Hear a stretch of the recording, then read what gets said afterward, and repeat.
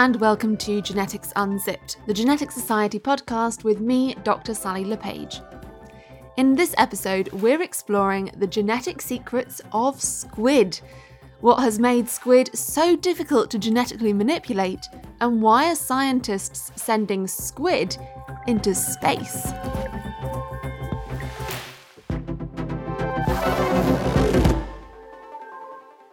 When Squid Game went viral on Netflix last year, I watched it with great anticipation, only to be disappointed by the scarcity of cephalopods on screen.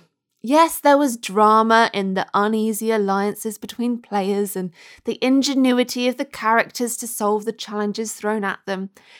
But I would argue there is just as much drama to be found in the world of actual squid. And so, for the next half an hour, I'll be uncovering the underwater dramas of squid, their intimate alliances with glowing bacteria, how their ingenious eggshells have frustrated geneticists, and even sending squids into space. So to begin with, I sat down with squid biologist and science communicator Dr. Sarah McAnulty. First things first then, what exactly is a squid? So a squid is a type of marine invertebrate, but effectively they're a type of cephalopod. The other cephalopods are octopuses, cuttlefish, squid, of course, and the nautilus. They have a mantle. They have 8 arms and 2 tentacles. Arms are muscular and have suction cups all along the limb, and then tentacles are super rubbery and stretchy and are mostly used for grabbing prey. So that's generally speaking what a squid is. Wait, so there's a difference between arms and tentacles. So do octopuses have 8 appendages? Do they have 8 arms or 8 tentacles? Good question. They have 8 arms. They don't have any tentacles. No tentacles. Honestly, if you call an octopus arm a tentacle, there's nothing wrong with that. Colloquially, that's totally normal to do. So, True, but if you're that person at parties that goes around saying how many tentacles does an octopus have, someone says 8, you're like, well, actually, an octopus doesn't have any. You could be that person. Yeah, I would encourage you to not be that person. Because then you won't get invited to the party. That's exactly right. That's exactly right. We got to lighten up a little. But you could, if you wanted to, be that person. And you are a squid scientist. Squids are your life, from what I can tell online. What's so great about squids? Squid are the coolest. There are so many different ways to be a squid. I think that's really exciting. They live all over the world in shallow water, deep water, everywhere. But what I think is really interesting about squid and cephalopods broadly is that they diverged from us evolutionarily so long ago. We have had squids on, or at least cephalopods on planet Earth before there were trees. They've had a lot of time to develop into these incredibly complex behaviorally and in other ways too animals. Wait, I'm just processing. We've had squids are older than trees. Cephalopods broadly, yeah, we've had longer than trees, which is it's honestly kind of hard to think about Earth without trees. So when you say they're cephalopods, not squids, what did they look like at that time? Because how do they fossilize? They're just balls of goo. You're right. They're just goo. So back then they had shells. So the first cephalopod about 500 million years ago basically looked like a traffic cone with some arms sticking out the end. Pretty much at the beginning, there were just a bunch of mollusks walking around on the seafloor, and then one invented the idea of floating above everybody else. And so that was the first cephalopod. From there, a lot of them ended up with spiral shells. Some got huge, as long as 6 meters. Some were 3 meters in round. I mean, they were really, really big. How big is the giants? There's the giant squid and there's the colossal squid. Yes. I don't know which one's bigger. Depends on how you think about it. So the giant squid is a touch longer, but the colossal squid is bigger by mass in general. They're volumetrically bigger. They're huge. They're really, really chunky. How long is it? I think we generally clock them, between 10 and 13 meters.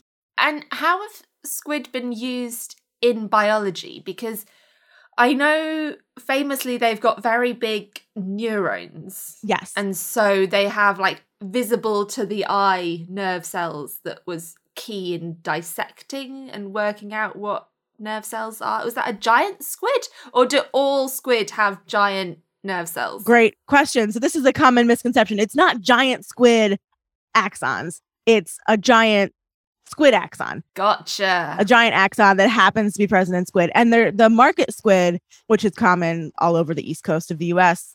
Called a market squid. I'm guessing it's the one that's sold It's the at one markets. that we're eating. It's eating calamari. Calamari. Yeah, I often call it the calamari squid. Anyway, they have a big axon. It's very easy comparatively to manipulate and do this method called the patch clamp method, which is basically a way that neuroscientists can measure action potentials or how neurons deliver messages to one another, and really worked out how that all works, what chemicals were being exchanged between neurons. Like, a lot of our really fundamental understanding of how neurons work came from squid axons.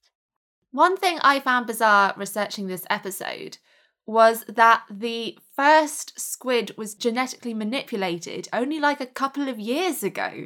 Yeah.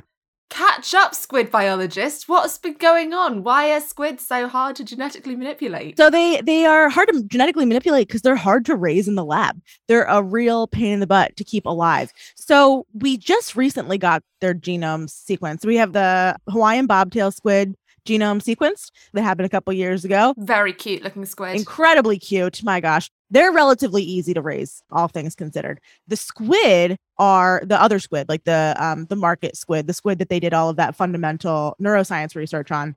They're very hard to raise. I don't know if anybody's successfully done it. There have been some other squid that are what we call pelagic, aka like up and swimming in the seawater as opposed to sitting on the sand.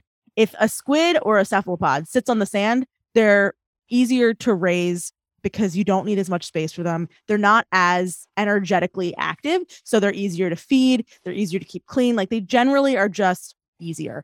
If you have an animal that's up and swimming all the time, really metabolically active, it's just harder. It's harder to keep them fed. It's harder to prevent them from pooping so much that it makes their system dirty and then not healthy for them. They're not happy. And it's really important to keep your lab animals happy to do good science. So that's one of the reasons. Another reason is a lot of the micro injections. So that's how they get the experimental juices in there in the first place. Figuring out how to effectively micro inject a squid egg was one of the things that really drove scientists up the wall for a while there, because their eggs are really rubbery, and the chorion, which is like the last layer before you hit the embryo, is just tough to get through. So we would be like, we scientists, I've tried this and totally failed. So I am not one of the people that succeeded at this, but you would put a little glass needle into the squid egg and it would just bend the needle. It would be like, nice try, not going to happen. So wait, describe a squid egg to me. How big is it? Depends on the squid. Very variable. Some are as big as a small marble. Some of them are maybe the head of a big pin, like one of those big like a pins. map pin. Yeah, like a map pin. Exactly. That's like a bobtail squid egg size-ish. Okay, so you can see it. Oh, totally. It's not like a human egg.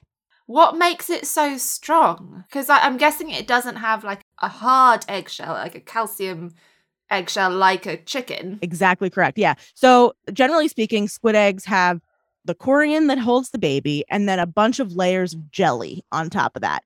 Many female squid, including bobtail squid, market squid, reef squid, they have this organ inside of them called an ANG. And the ANG houses a bunch of different kinds of bacteria that the female squid will put into the jelly coat of the eggs of the squid, the baby squid. And the reason that they do this is that this bacteria creates antibiotics and antifungals, which protect the baby squid when they lay the eggs. If you've ever seen an octopus laying eggs, they'll lay eggs and then sit with those eggs until they hatch, and then the octopus dies.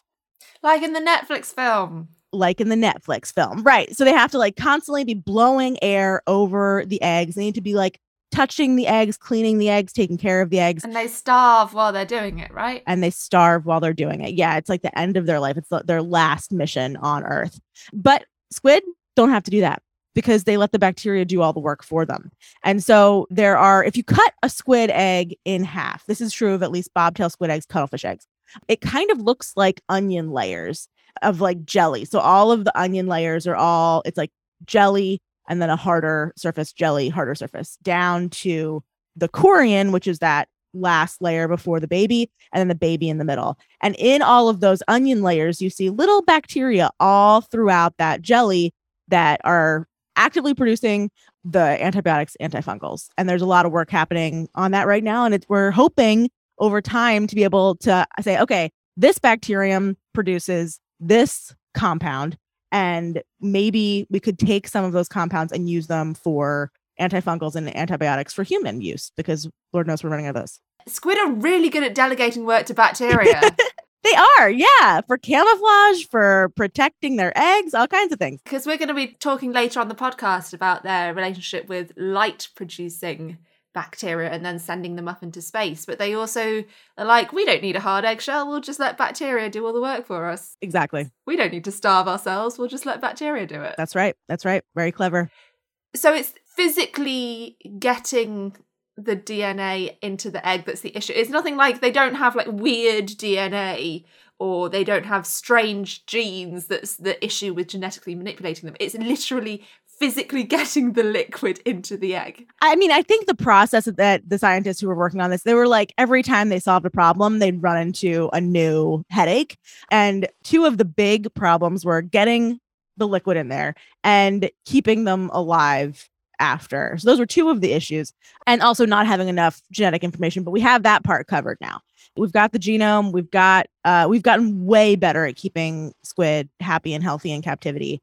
And they figured out the right needles and everything to use for manipulating the eggs. So things have gotten a lot better. A lot of people put a lot of work in to make that happen. And what do you think the next steps are going to be? Now we can finally genetically play around with these squid. What are the big questions in squid biology that people haven't been able to answer so far because they haven't had these genetic tools? That's a good question. I mean, it depends on what part of science you're in. One of them might be about how they do RNA editing. One of the things that cephalopods, that a lot of animals do, but cephalopods do a little bit more than average, is, okay, so as I think people probably listening to a genetics podcast are aware, you've got your DNA, you've got your RNA. You take your RNA, you make a protein. And for most cases, you make your RNA and you're good to go. You use that copy and you make your protein. With cephalopods, they can toss a step in there where they edit the RNA depending on what they're experiencing in life. So there's the famous example is this octopus that can change one of its proteins depending on whether it's in a cold environment or a warm environment. They change one of those proteins around to be better for that situation. So rather than changing how the gene is expressed, it expresses the gene, like it produces the same number of RNA copies, but then changes what protein is made as a result. Right. That's bonkers. It's totally bonkers. Yeah. It's like basically the same protein, but it's like a different isoform of the protein. It's like a different version of the protein. I'm just thinking what I would do if I was able to change my genes based on whether I'm hot or cold or not. That's right. Yeah. If you were in a famine or not, maybe that is something that you would change. Maybe you'd change your metabolism. Maybe you'd change something about your skin, like any number of things. It's pretty cool.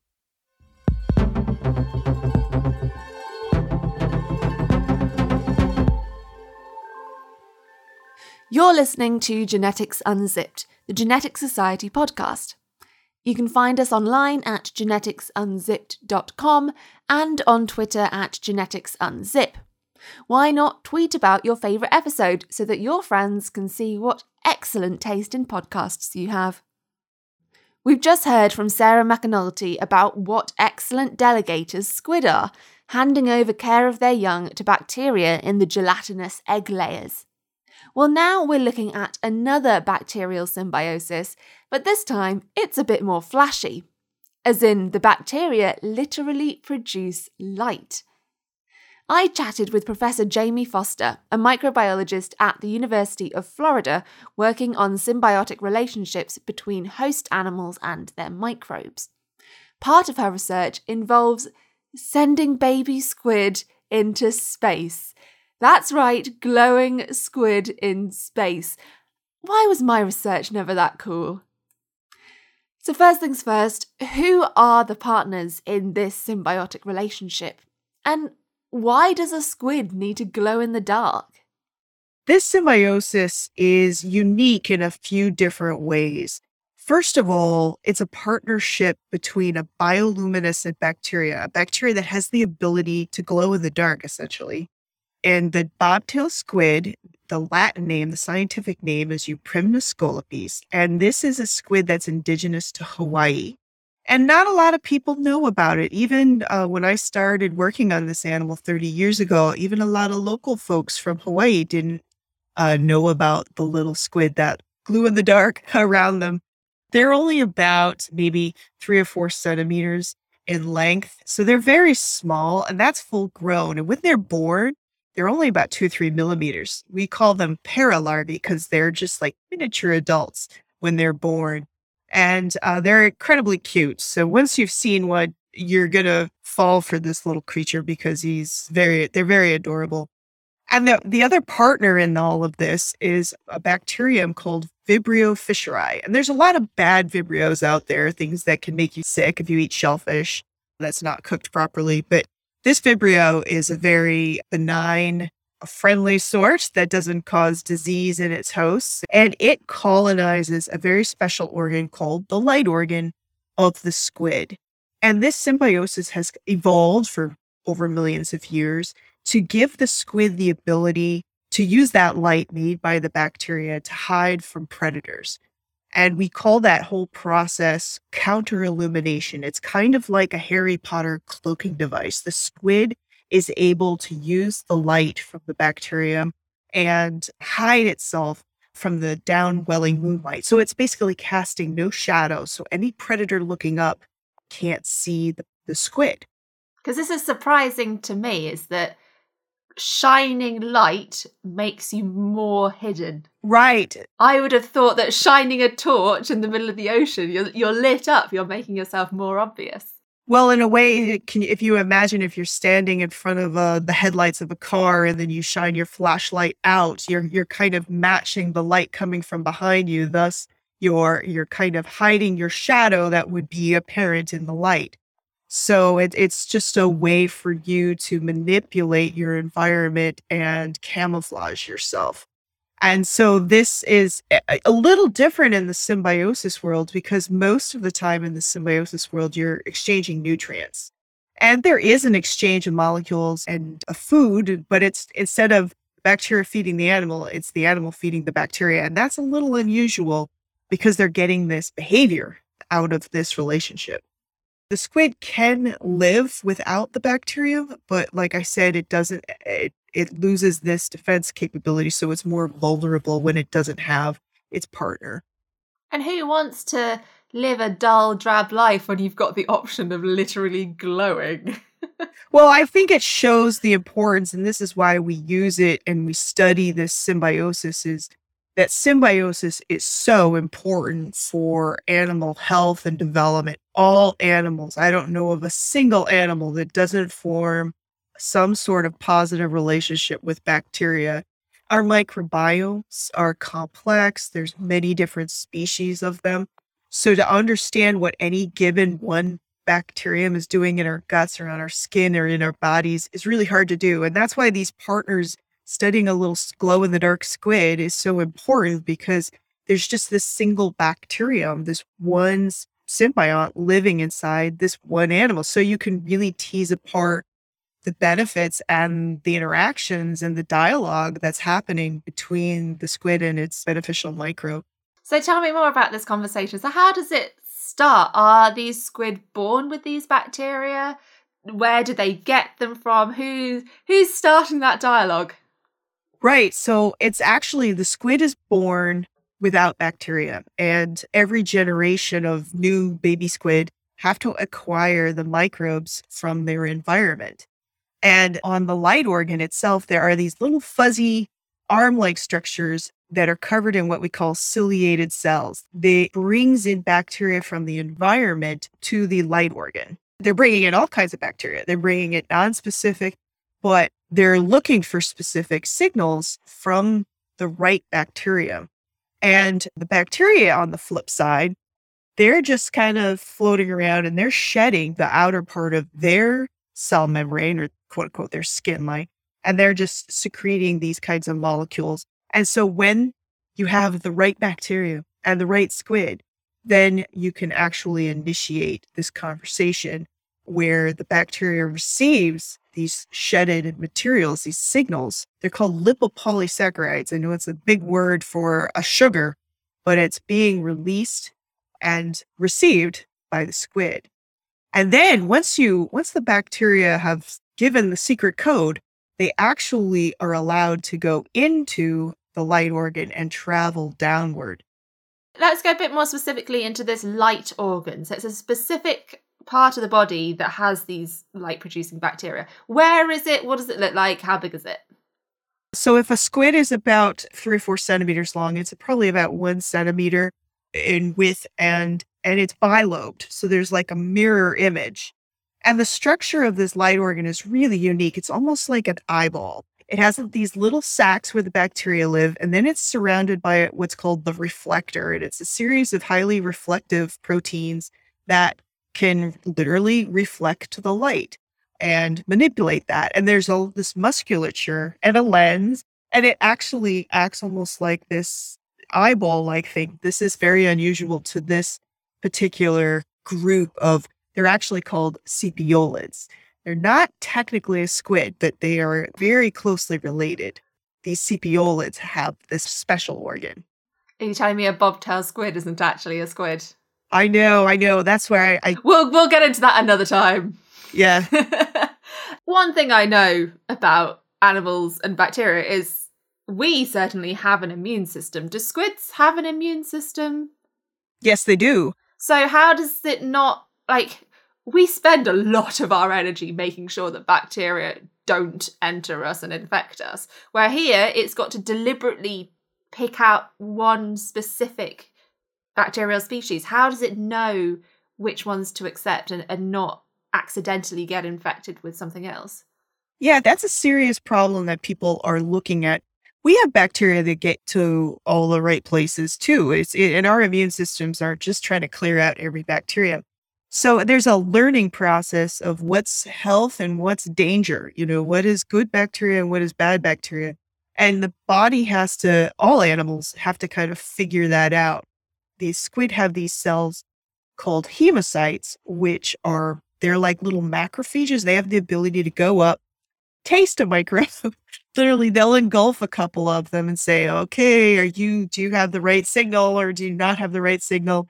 And then if they have the right signal, then those hemocytes ignore that Vibrio fischeri for the rest of its life. So these hemocytes are constantly moving through the body of the squid as sentinels, trying to understand what's good, what's bad, and keeping the bad guys away. And what's interesting is the language that the immune system uses, or a pathogen versus a mutualistic bacteria, often uses the same language.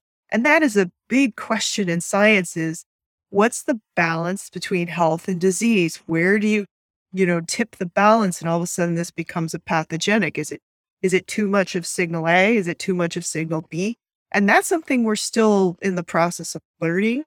They're using the same language. They have the same words or the same vocabulary, but it's how they're constructing their sentences that is really what's defining whether it's a pathogen or if it's a beneficial microbe. So the lexicon might be the same, but the syntony of the words might be really different between a good guy and a bad guy in terms of the immune system's perspective. You catch the spy because it's doing a terrible accent. Yeah. Yes. And what happens to the light organ when all these bacteria have taken up residence? Those little ciliated arm structures, they die off. They've done their job. So they undergo a developmental process and actually get lost. And the squid we just call it maturation. Are they losing their little hairs, their little cilia, because they're just getting older, or is that in response to the presence of bacteria? If a squid never sees a bacterium in its life, there are some reports that they will stay, but that just doesn't happen in the natural world. I mean, it's only under artificial situations that some people have started to explore what happens when you don't have the right bacterial signal. But that's really cool because it means that you've got this huge change in which genes are being expressed and which ones are being turned on and turned off just by the presence of a bacteria. So it's almost like a bacterial cell is influencing the genes of a completely different species. Oh, and that happens all the time. That happens not just in this little squid, but in all animals and plants and fungi. Bacteria rule the world, really. They can play a huge role in gene regulation of all animals, so other bacteria, other microbes, or eukaryotes like plants, animals, fungi.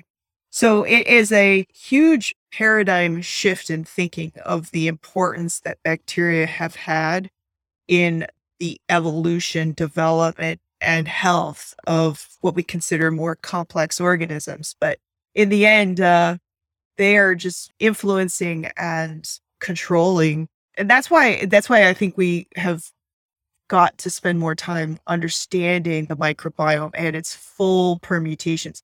Right now, we know that people with diabetes, people who are obese, people who have all these other underlying health conditions have these unique composition or communities of microbes. And are they a product of the disease, or are they causing the disease? And that is a huge question mark right now that people are just beginning to explore. Now that we have the tools, the DNA tools, to go after all of these partners in these complex symbioses, we might be able to get a more complete answer to those kinds of questions. Now, you mentioned earlier putting these squid in artificial situations. It doesn't get much more artificial for a squid than sending it up into space, which is something that you've been doing. So squids in space. Why, Jamie? Why do they have little astronaut helmets? They're floating around, chilling around. Why are you sending them up in rockets?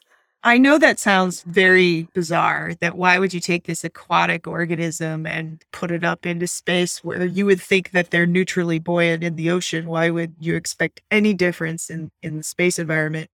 But to be honest with you, gravity informs all animals on the planet. We get directional cues. We're constantly at the mercy. It's the one thing on the planet that hasn't changed in 4.5 billion years. So taking away gravity from the conversation is a kind of a bioassay to understand new ways that bacteria and animals or how animals respond to different kinds of stress environments. Because it's not something that they've evolved to. No. They're not used to being in microgravity. No organism, no terrestrial organism is used to space flight. So I have two angles. One is I'm very interested in how astronaut health is going to be impacted by long-term spaceflight. If you're an astronaut headed off to Mars and all of a sudden your lactobacillus goes extinct halfway on the journey, is that going to be a problem? How are you going to mitigate that problem? That's one of the key gut bacteria, isn't it? Lactobacillus. Lactobacillus, you might know that when you buy that probiotic yogurt and you're eating it. That's why I say it, because almost everybody knows a little bit about lactobacillus because it's very common in probiotics. So if you're headed off to Mars, are you in danger of something going wrong with your microbiome? So part of this question of understanding the dialogue and the impact that the stress of being in space, and it's not just microgravity, it's also radiation, all of these things, how does that affect astronaut health? But there's a flip side to this. Everything we do in space really informs and helps us understand things on the ground. And one of those questions is, what happens when you remove gravity? Is gravity obscuring some new pathway or some new way that bacteria and animals talk to each other? And so that's kind of the other side of this coin, is when we remove gravity and give them this really novel stress, the animal doesn't quite know how to respond. So it starts firing off stress receptors and stress responses and all these things. And we get to see new ways that the bacteria are functioning. And so it seems silly to send squid up, but you want simple models that are easy to manipulate, that are small, don't weigh a lot, and can get you a lot of information in a short period of time. And that's why we send these little cephalonauts into space. Oh, I love that. So what are you doing when you're sending them up? What's a rough experiment like? Because they're going up to the International Space Station, the ISS. Right. So what happens? Do you stick them in a test tube, send them up? What are you testing? We put them in little bags that have little connectors on either side that we can pump in new water, or we can pump in whatever we're testing, or we pump in bacteria. and we automate everything because astronaut time is rather precious. They're rather busy people. And then we can capture the animals at certain time points across whatever the experimental timeline we want.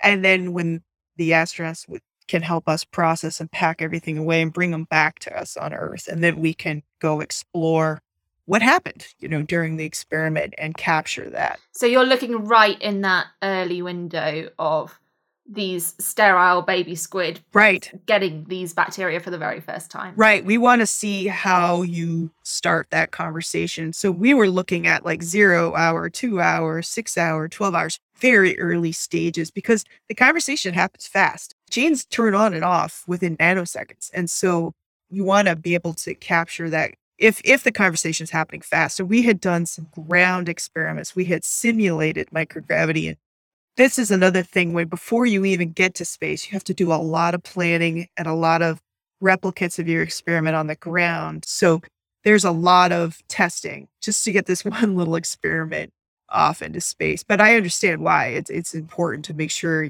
you're going to get good data from these very big initiatives. And what data do we have? What so far has sending squid into space told us about host microbe interactions? Well, I can't go too in details, but I will say that we're exploring the hypothesis that having your beneficial microbes is helping you modulate the stress response in space. So meaning when you don't have your microbes, so those, again, we were talking in an artificial situation, withholding the beneficial microbes, they actually on the ground show a higher stress response than when the animals have their bacteria. So the bacteria are kind of saying, hey, everything's okay. You can relax, It's like a comfort blanket for the squid. Yeah, exactly. You have your comfort Vibrios, when you go to space. That's all for now. Thanks to our guests, Sarah McAnulty and Jamie Foster. We'll be back next time to find out about the etiquette of having your family for dinner. By which, of course, I mean cannibalism among relatives. Kids' meal, anyone? For more information about this podcast, including show notes, transcripts, links, references, music credits, and everything else, head over to geneticsunzipped.com. You can find us on Twitter at geneticsunzip, and please take a moment to leave us a rating in the Spotify app or a review on Apple Podcasts. Ratings and reviews push podcasts onto the front page where more people can find out about us. This episode of Genetics Unzipped was written and presented and produced by me, Sally LePage. It's made by First Create the Media for the Genetics Society, one of the oldest learned societies in the world dedicated to supporting and promoting the research, teaching and application of genetics. You can find out more and apply to join at genetics.org.uk. Our theme music was composed by Dan Pollard and the logo was designed by James Mail. Thank you for listening, and until next time, goodbye.